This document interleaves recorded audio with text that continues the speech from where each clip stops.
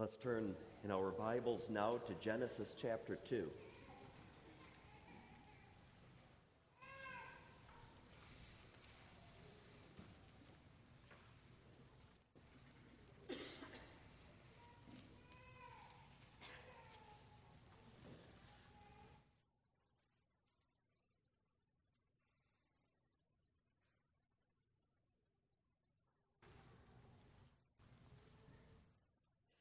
Genesis chapter 2. And the text is verses 18 through 20 of the chapter, and we'll read the entirety of the chapter. Genesis 2, starting at verse 1. This is the word of God. Thus the heavens and the earth were finished, and all the host of them. And on the seventh day God ended his work which he had made, and he rested on the seventh day from all his work which he had made. And God blessed the seventh day and sanctified it, because that in it he had rested from all his work which God created and made. These are the generations of the heavens and of the earth when they were created, and the day that the Lord God made the earth and the heavens, and every plant of the field before it was in the earth, and every herb of the field before it grew. For the Lord God had not caused it to rain upon the earth, and there was not a man to till the ground. But there went up a mist from the earth, and watered the whole face of the ground. And the Lord God formed man of the dust of the ground, and breathed into his nostrils the breath of life, and man became a living soul. And the Lord God planted a garden eastward in Eden, and there he put the man whom he had formed. And out of the ground made the Lord God to grow every tree that is pleasant to the sight and good for food, the tree of life also in the midst of the garden, and the tree of the knowledge of good and evil. And a river went out of Eden to water the garden, and from thence it was parted and became into four heads. The name of the first is Pison, that is it which compasseth the whole land of Havilah, where there is gold. And the gold of that land is good. There is bdellium and the onyx stone. And the name of the second river is Gihon, the same as it that compasseth the whole land of Ethiopia. And the name of the third river is Hiddekel, that is it which goeth toward the east of Assyria. And the fourth river is Euphrates. And the Lord God took the man and put him into the Garden of Eden to dress it and to keep it. And the Lord God commanded the man, saying, Of every tree of the garden thou mayest freely eat, but of the tree of the knowledge of good and evil thou shalt not eat of it, for in the day that thou eatest thereof thou shalt surely die. And the Lord God said, It is not good that the man should be alone. I will make him an help meet for him. And out of the ground the Lord God formed every beast of the field and every fowl of the air, and brought them unto Adam to see what he would call them. And whatsoever Adam called every living creature, that was the name thereof. And Adam gave names to all cattle, and to the fowl of the air, and to every beast of the field. But for Adam there was not found in help meet for him. And the Lord caused a deep sleep to fall upon Adam, and he slept. And he took one of his ribs and closed up the flesh instead thereof. And the rib which the Lord God had taken from man made he a woman, and brought her unto the man. And Adam said, This is now bone of my bone, and flesh of my flesh. She shall be called woman, because she was taken out of man. Therefore shall a man leave his father and his mother, and shall cleave unto his wife, and they shall be one flesh. And they were both naked, the man and his wife, and were not ashamed. That's where we conclude the reading of God's inspired word. Let's reread verses 18 through 20. That's our text.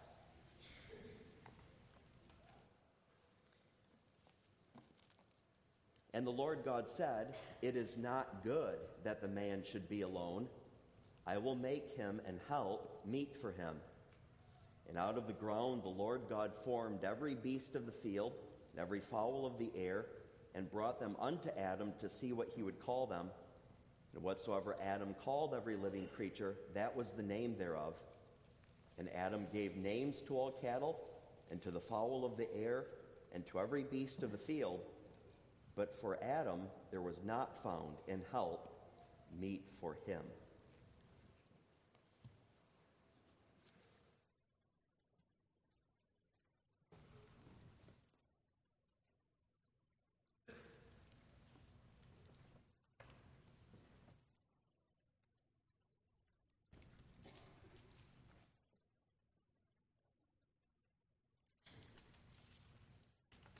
Beloved in our Lord Jesus Christ, I believe that last time I was in your midst, I was preaching from this series that I have in my own church on Genesis chapters 1 to 11, and that when I was here last time, we were in the first half of chapter 1 yet. Now, in the series, we've advanced quite a bit beyond that, and now we're into chapter 2, and we're dealing with things at the end of that creation week. Just as a brief review, on the first day of creation, God made the heaven, earth, time, and light. Second day, he made the firmament. Third day, the dry land, the seas, and all the greenery that we see around us. Fourth day, made the heavenly luminaries, the sun, moon, and stars. On the fifth day, he made the creatures in the water, the fish and whales and so on, and also the creatures in the air, the birds. And on the sixth day, he made the land animals and also the human being, man. And now, it's on this sixth day that something else happens. Adam names the animals. We'll come back to that sequence of events in a few moments. You find, don't you, that in these early chapters of Genesis, they're so familiar to us, and how many times, even since youth, have we not read these chapters, and yet there's so much in here, so many gems. When you come to chapter 2 as well, it's like a stretch of earth where there's so many resources and minerals just under the crust, and you're digging and taking those things out. That's the way it is in this chapter 2. Dig, and so many riches of the Word of God come out for our edification. And the naming of the animals is one of those passages as well. Let's consider the riches of God's Word under the theme, Adam names the animals. Adam names the animals. 3 points: functioning in the threefold office. Second, realizing his own incompleteness. And then third, glorifying the Creator God.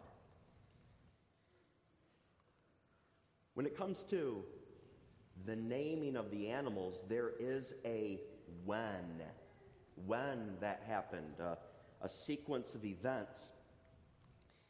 Before this process of naming the animals, of course, the animals have already been created. Fifth day, God made the fish in the sea and the birds in the air, and we even have that recorded for us in the text. Verse 19 talks about every fowl of the air that God made out of the ground, and then verse 20, it repeats that. To the fowl of the air he gave names. So God already on the fifth day has made the sea creatures and air creatures.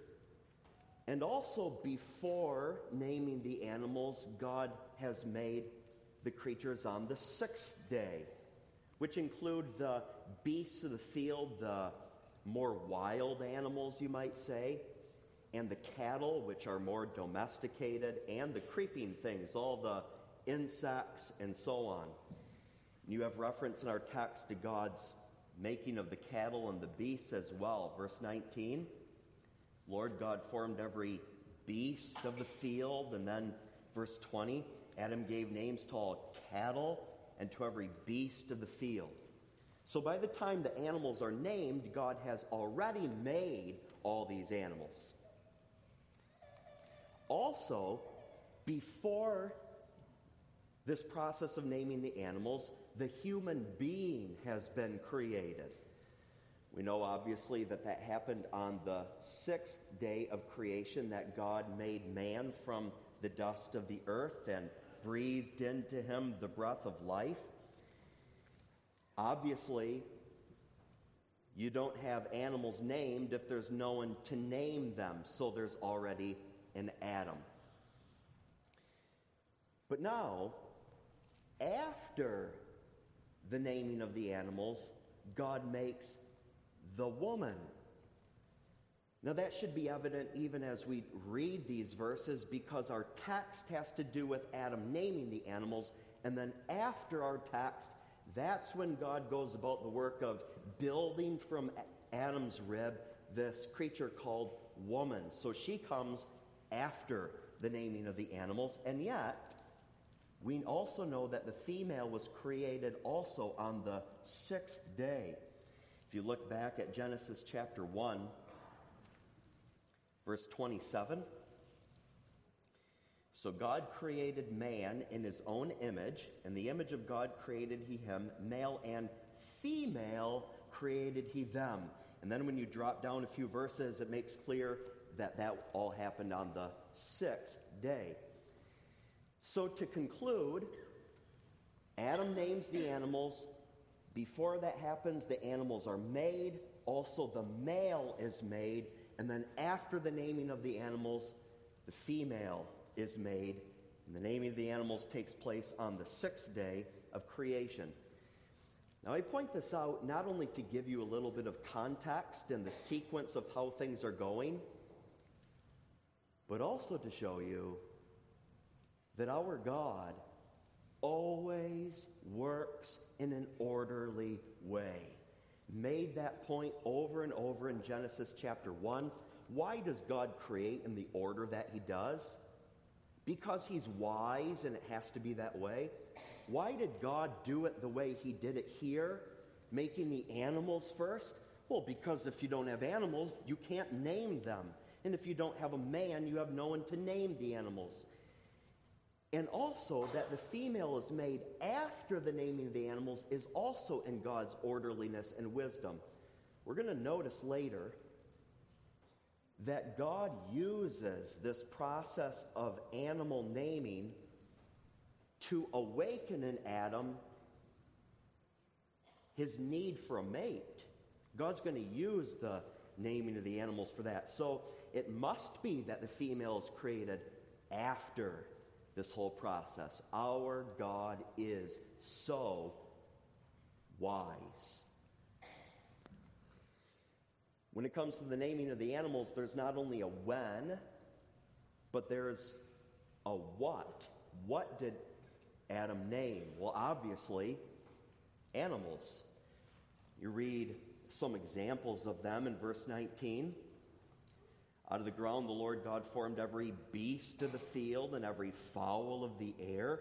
And then verse 20, and Adam gave names to all cattle and to the fowl of the air and to every beast of the field. If you read observantly chapters 1 and 2 side by side, you'll realize that the animals in our text tonight are fewer than the animals mentioned in chapter 1. Did Adam just name some animals and maybe exclude quite a few others? And probably the answer is no. He did name all the animals, but we just have a few examples in our text. The Holy Spirit is not giving us an exhaustive list here. But there were many. And I tried to imagine what this looked like and what this was like. Think about it. You have beasts of the field, you have cattle, you have the birds of the air, and then when you go to Genesis 1, it mentions even more animals, all these different categories, and within each category, they're all different kinds of animals. when you add that all up, Adam must have been very busy. It must have taken some time. Many animals and many varieties of them. And even though the text does not tell us this, it must have been that these creatures came in pairs. And we'll get to why that is that we say that. So, a male and a female giraffe come before Adam. And a male and a female of the cattle come before him. And then a couple of eagles, male and female. They're coming in pairs with their mates. When it comes to the naming of the animals, there's a when, there's a what he named, but now this. What does it really mean that this first man, Adam, named these creatures? Well, I think you see that there's a whole big process here. First of all, God made them, and our text references that. By the word of his power, he spoke, and all of these animals were there. But when he made them, there were not yet at that point any names for the animals. And we read this in the text, verse 19. And the Lord God brought them unto Adam. Literally, according to the original language, the Lord God caused these animals to be brought to Adam. And the Holy Spirit emphasizes that. This is God's work of doing it. He is the one who brings them to Adam. In such a way now that they're, you might say, collected or gathered in one area so that Adam can name them. That too is something else, by the way. We can't even imagine in this fallen world with the curse how it could be that all these animals could be together.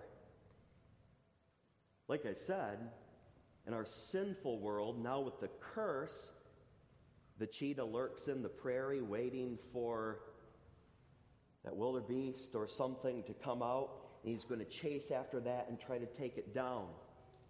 And when you go out on your deck in the early morning with a cup of coffee, and that bird was perched there on the bird feeder, that bird is quickly going to fly away because there's a fear that the animals have of humans.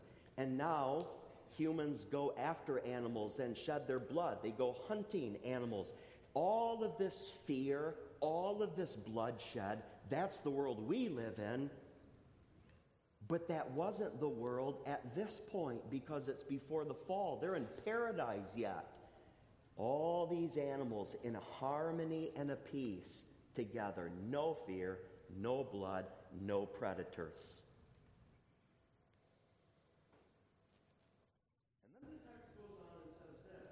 Lord God caused them to be brought unto Adam, and this, to see what Adam would call them. The Lord brought all of them to Adam to see what Adam would call them. And that's a peculiar way of putting it, isn't it?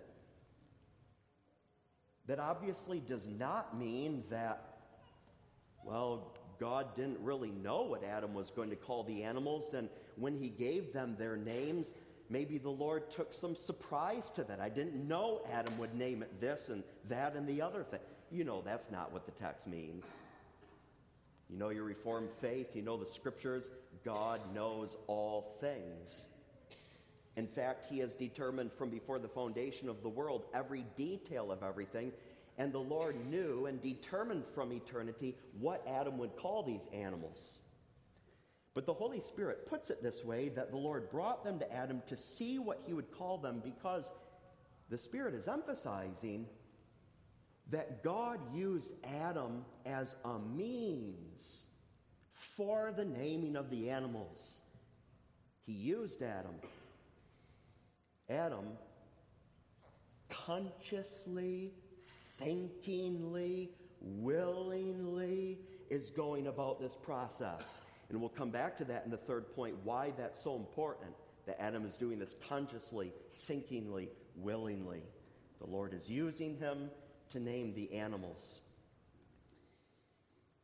And that's what he did.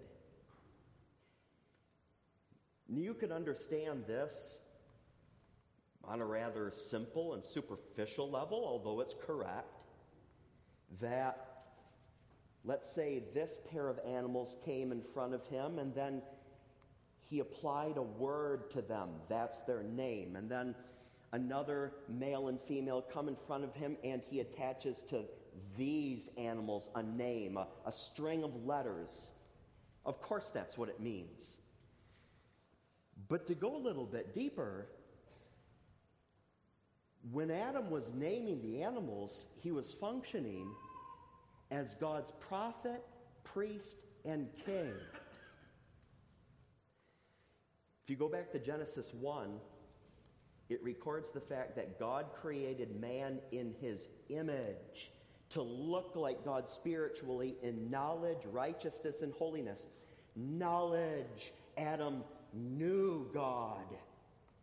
And he knew God as a prophet. God made Adam in true righteousness. He was king, Adam was, under God, and he ruled over the creation and he did God's will. And God made Adam in holiness. He was a priest to devote himself and all the creation to God. He's a prophet, priest, and king. And now as these animals are coming in front of him, that's what he's functioning as in this threefold office. I point out to you especially king and prophet. Adam's king. He rules over this creation. And he exercises dominion. He's, of course, under God. The animals do not name Adam. Adam names the animals because he has dominion. And also and especially he functions as prophet here. He knows God intimately, accurately, directly. He knows him. And when Adam looked at all the different parts of the creation, he could, as it were, see the handwriting of God all over it and his glory. And he came to know God by seeing his works. And now, as he's naming the animals, he's also functioning as prophet. One theologian who has now many years ago gone to glory put it this way, and I think it's a good way. The whole creation is a book. And all the different creatures in it are like words, individual words inside that book. You children know what a book looks like. You have a book, you hold it in your hand, and you open it, and it has all sorts of different words. Creation is the book. All the different creatures are the little words in that book. And Adam, let's say this male and female animal came in front of him. Adam could look at them, and he could read the individual word of God revealed in that animal. And when he read that individual word of God, how God was revealed in that animal, that was the name of it. He functioned as a prophet. You too, beloved, are prophets, priests, and kings. Jesus Christ died for us, spilled his blood at Calvary, and made a full atonement for all of our sins. And we are members of Christ by faith, and thus are partakers of his anointing. Remember Lord's Day 12? You are a prophet and a priest and a king. Now, be careful, because it looks quite a bit different than it did before the fall. It's much diminished, you might say. It looks very different, and yet we're prophets, priests, and kings.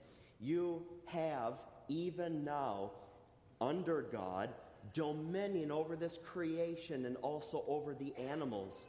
And you too are prophets.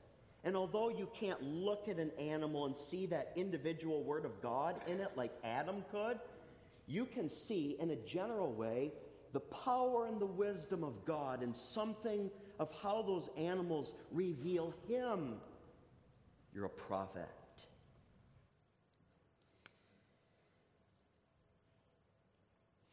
Now, all that we've said about the identifying of the animals is certainly true. But if that's all the further we went, we would not nearly do justice to the Word of God here. There's something more to it. God used Adam's naming of the animals to spark in Adam the realization that he's alone and that he needs a mate to complete him. What exactly that connection is between Adam naming the animals and Adam knowing that he's alone and in need of a mate, we'll come to that connection in a few moments. But for now, let's just start with verse 18, where the text speaks of man being alone and in need of a mate. Verse 18, and the Lord God said, "It is not good that the man should be alone. I will make him an help meet for him." Verse 18 is the Lord talking. You might say he's deliberating within himself. He's taking counsel within himself. This isn't the first time, even early in the Bible, that we read of the Lord doing that. Do you know the other place where God deliberates within himself? Genesis 1, verse 26. Before he creates man, and the text says, and God said, "Let us make man in our own image." Triune God, Father, Son, and Holy Spirit, let us, deliberating within himself before he makes man. And that's what he's doing again here. It's not good that man should be alone. Make him help meet for him. Whenever the Lord speaks within himself, deliberates like this, you can be sure that something very, very important is going to happen. It's like an exclamation mark, pulls our chins up. Don't miss this. Something very important is about to be done. God is speaking within himself. And what he says at the beginning is, it is not good that the man should be alone. Alone. Separation. Isolation. To be alone in the sense that he's separated or isolated from a wife in marriage. And if you ask, well, how do you know that's the way it's to be interpreted? Because look at the context that follows. God makes the woman. It's not good that he should be separated or alone from a wife in marriage. It's not good that he should be alone. And isn't that striking that the Lord says that? Genesis chapter 1, how many times don't you read, and God saw all that he made, and it was good. It was good, it was good, it was good, it was good. Genesis chapter 1. And all of a sudden, our text, it is not good that man should be alone. The explanation is not, of course, that there's sin or some defect here. Of course not. But the explanation is God made the human being, he made the man with a certain purpose in mind. Go back to Genesis 1 and you'll read what his purpose is. That man should multiply and fill the earth, be fruitful. that man should have dominion over the earth and that he would subdue the earth. That is, realize the potentials of its riches. That's God's purpose with man. But without a wife in marriage, man is not fully able to accomplish that purpose for which God made him. Without a woman, of course, he can't be fruitful and multiply and fill the earth. And she's going to help him with dominion and subduing the earth as well. So God's purpose with man is not fully accomplished without the woman, which is why God says it is not good that man should be alone. The implication, of course, is marriage, to have a wife, is good. Parents, are we communicating that to our sons and our daughters, especially when they come to the years of discretion and grow to be teenagers? Are we holding that before them in our regular practical instruction of them? Ordinarily, son, ordinarily, daughter, it is not good that a man or a woman should be alone. And we hold marriage before our children. It's a good thing.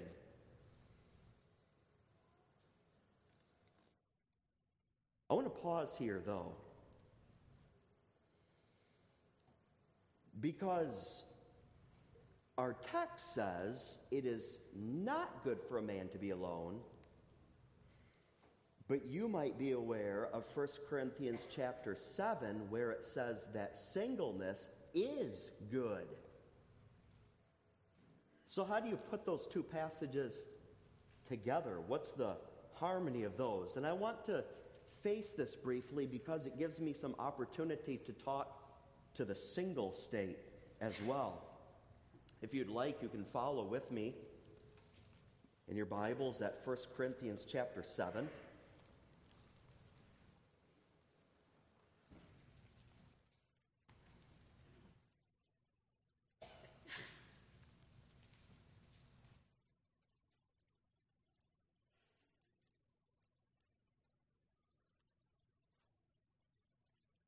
First Corinthians chapter 7 and verse 1. Now concerning the things whereof ye wrote unto me, it is good for a man not to touch a woman. That's pretty clear there.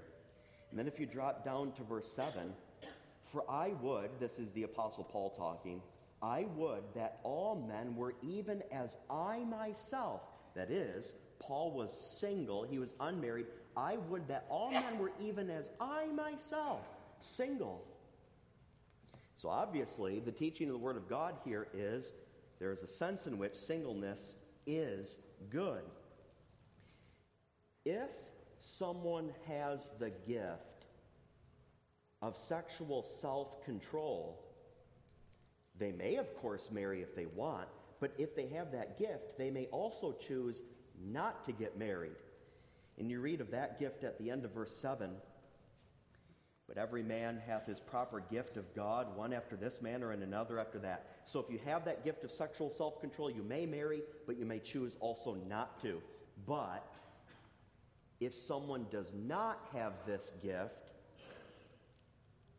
he ought to marry. That is, make an effort toward that. Go that direction and pray about that.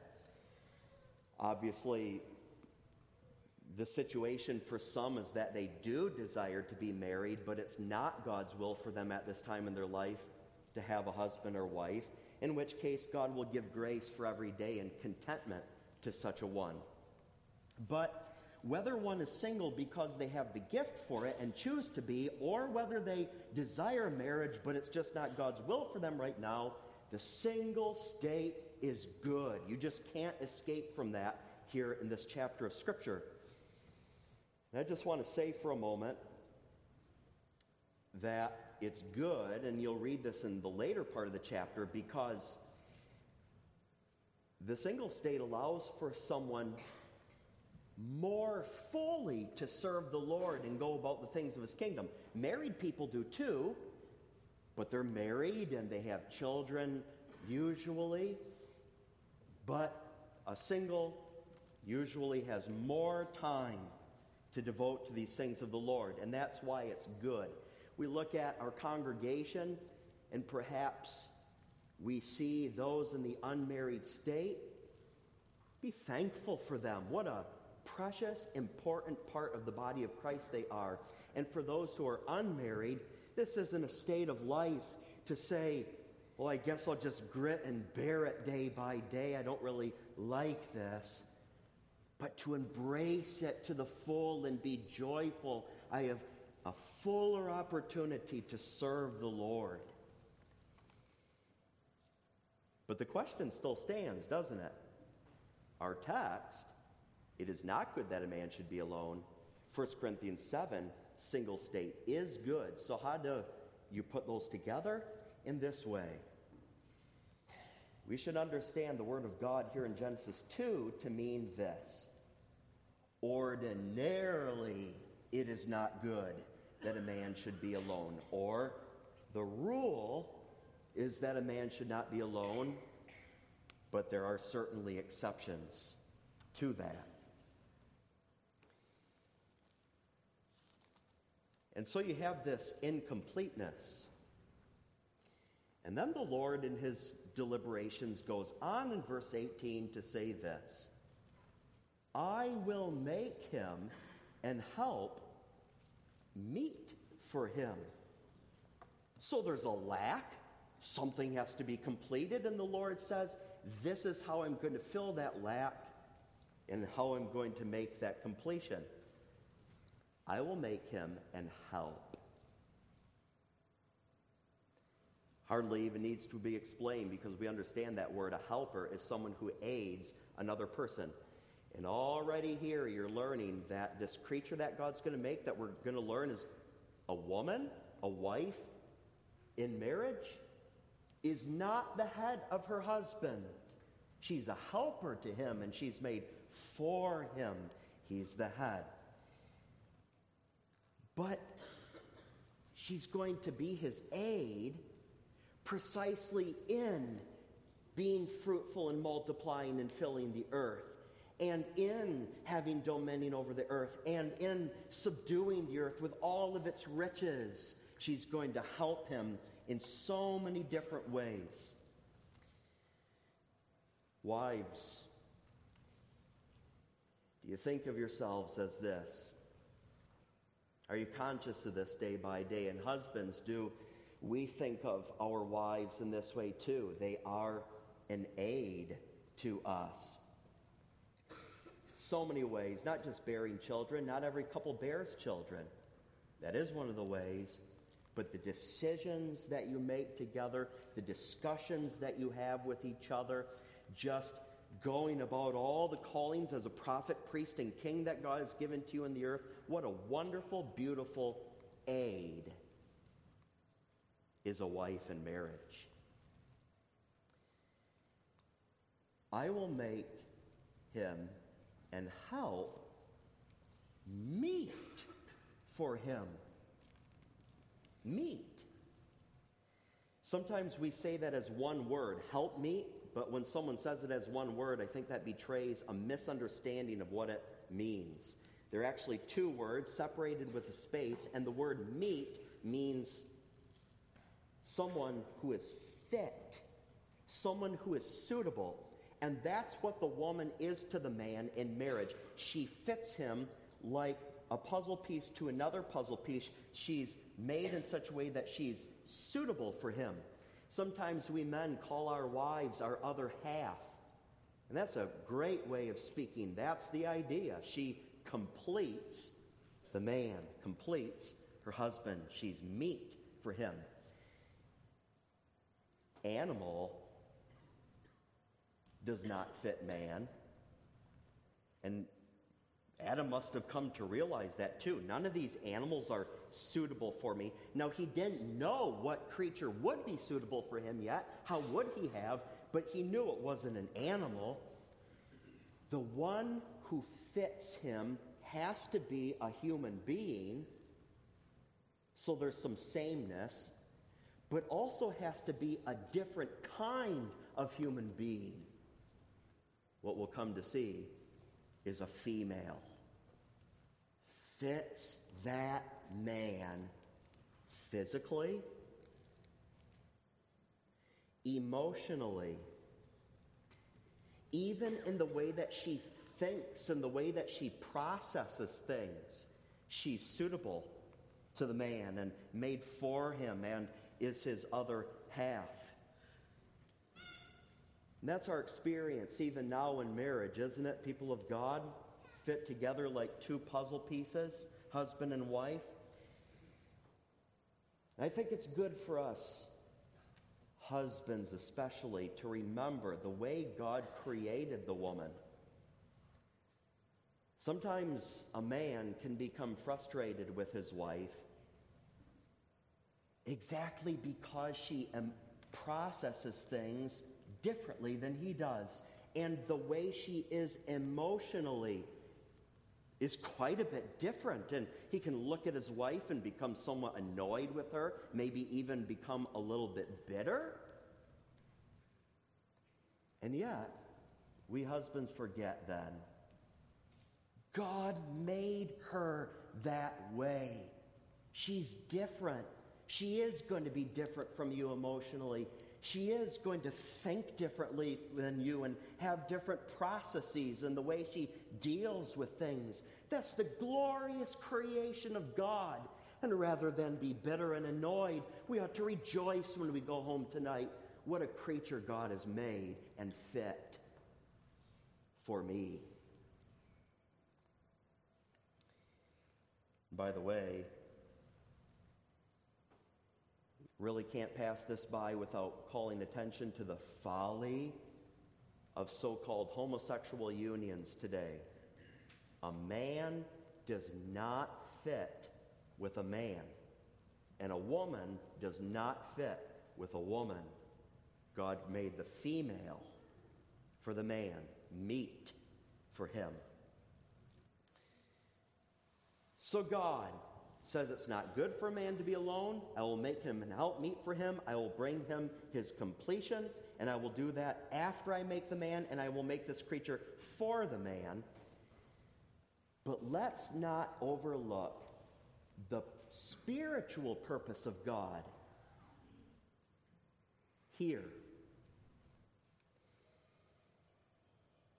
This man and his wife, Adam and Eve, together in this intimate union, and Eve fits her husband, Adam, is a picture of the covenant relationship that God had with them. Intimate covenant relationship and friendship. And God's purpose with Christian marriage today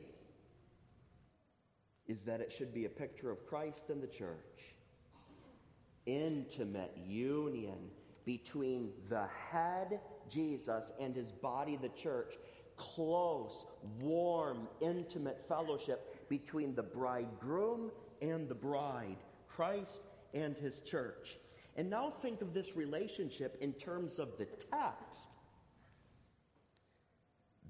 Adam was made first and not the woman. And also in God's plan, his counsel, Christ is first, not the church. And think of it this way too. The woman was made for the man and not the man for the woman. So also, Christ does not exist for and serve the church, but the church exists for and serves Christ. He's redeemed her. He's her head. She serves him. You see how the text, even early on in history, God's spiritual purpose in doing what he did. It's a picture. And it's good, isn't it, beloved, that we would leave this place and be very conscious of that every moment of our marriage as husbands and wives. This is, even if just faintly, a picture. And whether we are married or unmarried, we believers are a part of this intimate, pleasure-filled, rich relationship with Jesus Christ.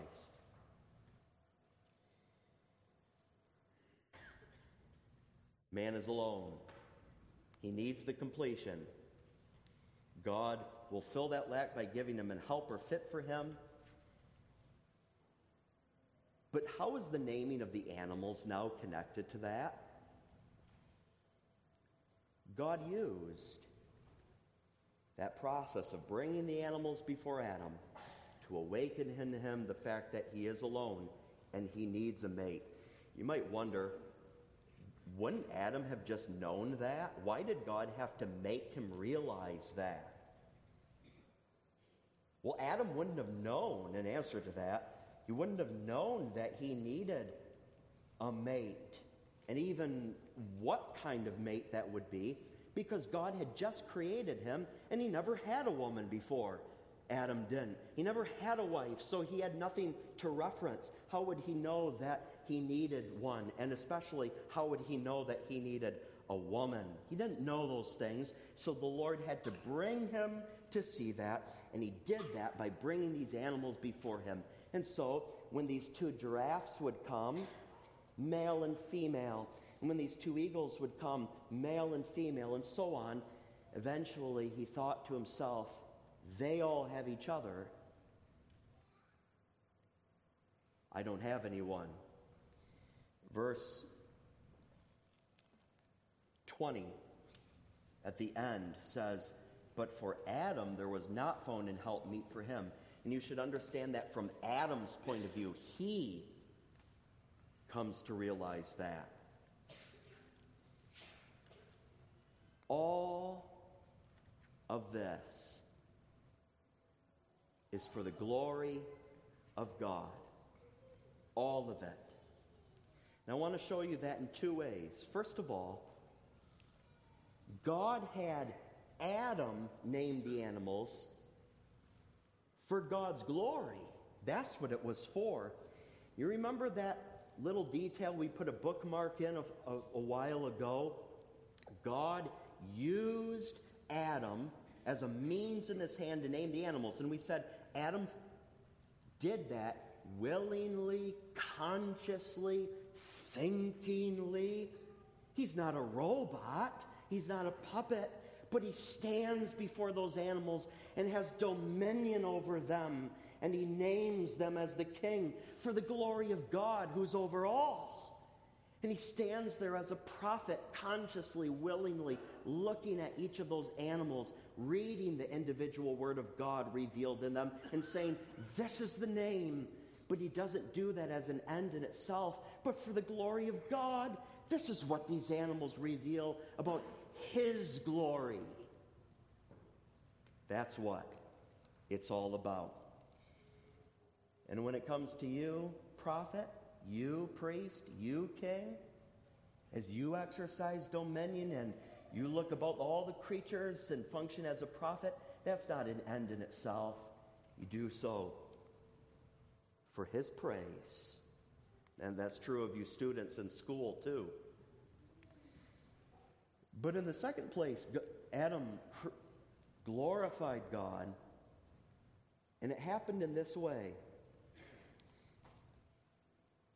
Went through this whole process of bringing all these animals in front of him, and he names them, and we've already made the point that God was awakening in Adam this realization that he's alone and in need of someone else, and God not only does that so that when he does bring the woman to Adam, he appreciates her. He knows what it is to be alone. And now God has made this creature, and he will now treat her rightly because God brought him through all that process. That's true. But God has him name these animals, and God awakens in him his need for a mate, so that when God does make the woman and does bring her before him, and Adam for the first time lays his eyes upon this woman that the Lord has brought to him, he glorifies God for her. He knows what it's like not to be with his other half, and now that the Lord has provided it, and in such an intricate, wise, beautiful creation, just right for him, what can he do but praise the Lord who has made her? Husbands, In the very preaching of the word tonight, may God impress upon you as you go back up this aisle and go home the fact that your wife is a helper made for you. And then get on your knees before you go to bed and thank him and praise him for your wife whom he has made a beautiful creation and a gift for you. And glorify him, husbands and wives, and singles too, for the beautiful picture that Christian marriage is of Christ and his church. Amen. Let's pray. Our Father in heaven, all glory be to thy name alone, both now and forever. In the first paradise, and also now as we, thy redeemed, regenerated creatures, prophets, priests, and kings, and also in that second and better paradise to come, our powerful and wise, glorious Creator God, and the God of our salvation. Hear us, Father, forgive our sins. In Jesus' name, amen.